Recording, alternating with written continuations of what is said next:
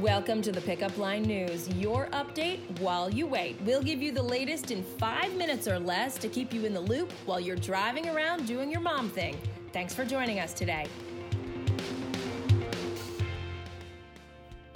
I'm Heather McBride, and here's your update while you wait for Thursday, August 29th, 2019. Before we get to your news, whether you're dreading the early wake-ups or you're so ready to get those kids out the door, it's time to swap those long summer days for the bustle of back to school and all the gear that comes with it.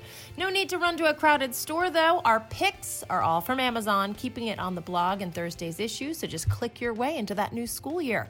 And now for your rundown, Hurricane Dorian gaining strength, expected to hit Florida's east coast over Labor Day weekend as a Category 3 storm. Dorian lashed the U.S. Virgin Islands yesterday, and today, Puerto Rico was spared the worst of it, thank goodness. This ain't your mother's marijuana. That's the warning today from the U.S. Surgeon General, who says pot is generally stronger these days and should not be used by teens and pregnant women. That might seem like common sense, but federal officials say as more states are legalizing some forms of the drug, the known hazards to developing brains still apply. And now for your lowdown, back to school. Sometimes it means back to stress. I know it does for me. So as we're throwing ourselves into the busy season of sports, schedules, homework, even Halloween, admit it, all that combined can make you long for those lazy summer days. So how to deal? We've got some great advice in Thursday's issue. And we want to know how you feel about back to school. Are you dreading the day and hanging on to every one of summer's scheduled free moments? Yep. Or are you counting the days, hours, and minutes until the big day? Yep, too, actually. I hope there's an option C there, but take our survey and you can find it in Thursday's issue. There is still time, by the way, to catch up on some summer reading during the long weekend. Thursday's issue has our top 10 favorite books that we read during summer 2019, and we've ranked them from top to bottom. No matter where they fall, they're all great, so check it out.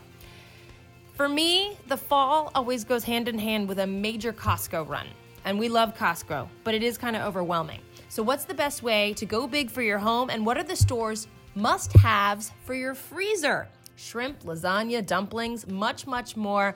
We're going to tell you how to stock up. Meanwhile, your weekend buzz. Don't even worry about a dinner recipe. What should you whip up this weekend? How about vodka, mint, lemonade, or limeade? Doesn't that sound delightful and refreshing?